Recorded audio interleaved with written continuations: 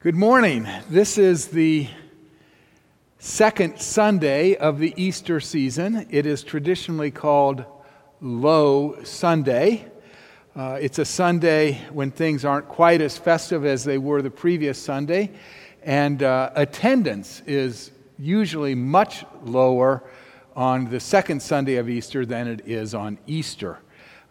That's what I'm experiencing today. I see three people in our sanctuary, and Bill, Beth, and Gwen, I'm delighted that you came to worship today.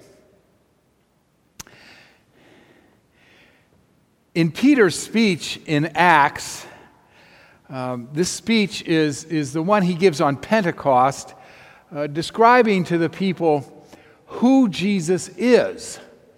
And he talks about Jesus' life, his death, and his resurrection. And in this speech, Peter quotes Psalm 16.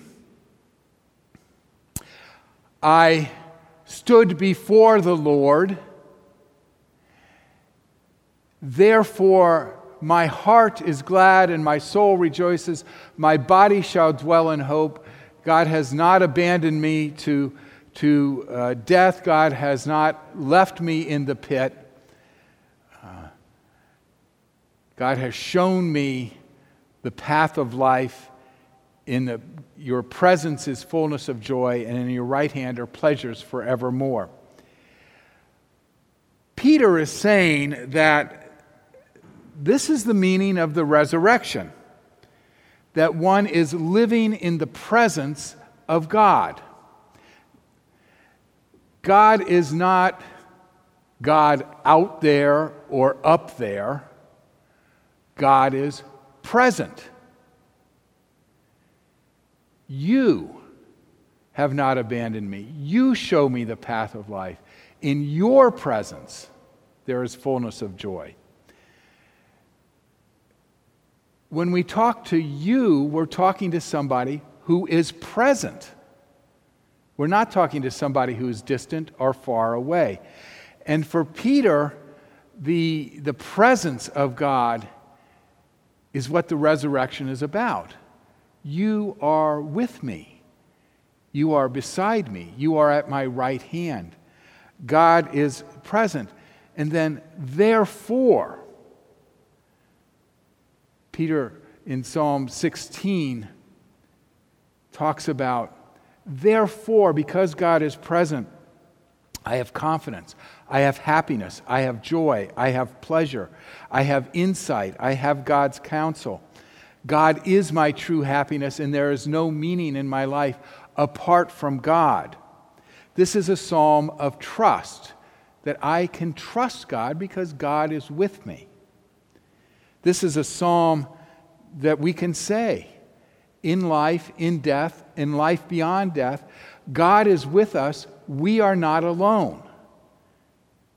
This is a psalm of resurrection. And that's why Peter quotes it.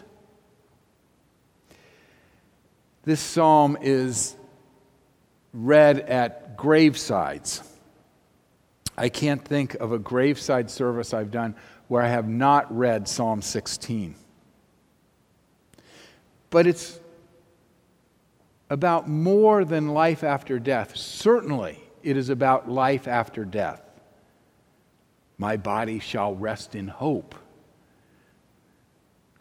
But it should be read at all times because it's about the whole person. Therefore, my heart is glad. My soul rejoices. My body dwells secure. The whole person is blessed by God's presence now and then. All is well and all will be well. The theme of redemption runs throughout Peter's speech. And it runs throughout the psalm. God is present to redeem. God does not give up on Jesus. God does not give up on the people. God does not give up on Peter. But God works to redeem Jesus. God works to redeem the people, and God works to redeem Peter. In the psalm, God works to redeem. You are my refuge. You did not give me up to Sheol. You did not give me up to the grave. You did not give me up to the pit. God doesn't throw away. God restores and heals and brings things back to where they should be, to their rightful place, to where they belong.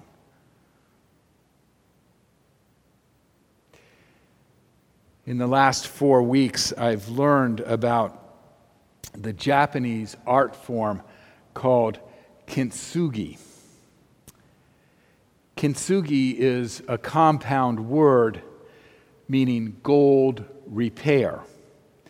And at this point in the sermon, I hope that Rhonda cuts away from me and is showing works of kintsugi art. Kintsugi art is the art of redemption. It takes broken pottery and restores it. It doesn't throw away the pieces. It restores the pieces.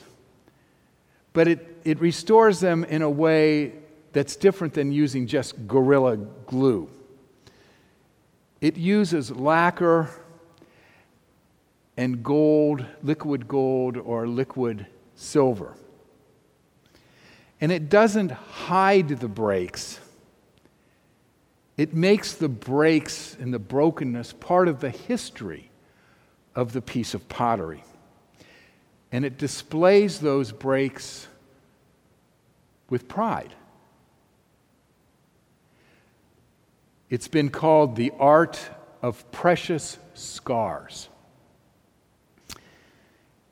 And each piece of kintsugi pottery is unique because each piece has been broken in its unique way. No two pieces of dinnerware are broken in the same way. No two bowls are broken in the same way. So each piece of kintsugi pottery is unique. Even if you have a complete dinner set, each piece will be different. Kintsugi pottery is a way to accept that things will never be the way they were, but that they can become something else with a different kind of value and beauty. Now, in our home, we have a butter dish that Susan's college roommate gave us probably 15 years ago. It's been broken numerous times, and Susan has repaired it numerous times. And each time it's broken, I say, Susan, let's throw it away. Let's get rid of it. It isn't going to stay in one piece. But in kintsugi pottery, the artist takes the brokenness and does more than just restore it to the way it was. The artist takes the brokenness and includes the brokenness so that it adds value. The artist doesn't ignore or deny the brokenness, but includes it so that the piece is made beautiful. And I think, what an incredible image of redemption and resurrection that is. To see Jesus' resurrection in the light of kintsugi pottery, where God does not throw Jesus away. But God takes the death and resurrection of Jesus and makes it beautiful, and takes the scars of Jesus and makes them beautiful. And in Peter's speech, Jesus isn't reduced to just the resurrection, but it's the whole life of Jesus that is redeemed. The teachings and the miracles and the healings and the death and the resurrection are all part of the redeemed Jesus. Just like a piece of kintsugi pottery, the whole piece is there. The psalmist is not thrown away by God, but God takes the psalmist's life and adds value and beauty to it. God takes that brokenness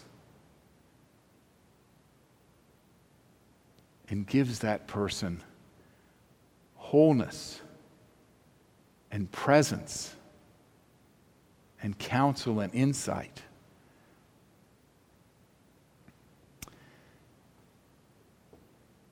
I hope you will listen to Garrett Heisel's witness in today's service. It is an amazing story of redemption, of God taking a broken life, a shattered life, and not returning it to the way it was, but creating something new that has a different kind of value and beauty. God takes his life and the whole history of his life and makes it new and redeems it. All of us have stories of brokenness. All of us have stories where we've come apart. And just like each piece of pottery is unique, each one of our stories is unique. We have stories of brokenness, of job losses, of partnerships falling apart, of addiction, of being our own worst enemy, of shame. We all have our stories of brokenness. And the message of Easter is that God takes that brokenness and doesn't return it to the way it was, but God takes those scars and makes them into something beautiful and value and new. God is the artist. The artist can be the higher power. And God doesn't work in silver or gold or lacquer. God works with spirit and community and forgiveness and love. Those are the way God is present. We trust the artist to repair the brokenness of our lives. Therefore, my heart is glad. My soul rejoices, and my body will dwell in peace. You, O Lord, show me the path of life. In your presence there is fullness of joy, and in your right hand are pleasures forevermore. We talk about the new normal. I think the new normal is the path of life that the psalmist talks about, to which Peter refers. I want to see the new normal in the light of kintsugi art and in the light of the resurrection's redemption. We have brokenness, we have anxiety, we have worry, we have loss, and we have uncertainty. But we know we can't go back to the way things were. And I'm not sure I want to go back to the way some things were. I find myself at this time of uncertainty placing myself more and more in the hands of the artist, more and more in God's hands,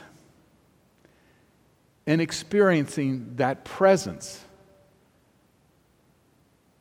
that takes my brokenness and adds something of value and beauty. I find myself feeling free of statistics and attendance statistics that I've always worried about. I find myself feeling ironically closer to people. I find myself caring more because I'm aware of more. I find myself more mindful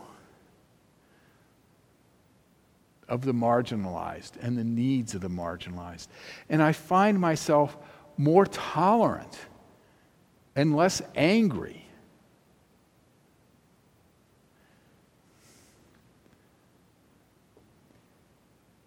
And I feel like I am becoming something different.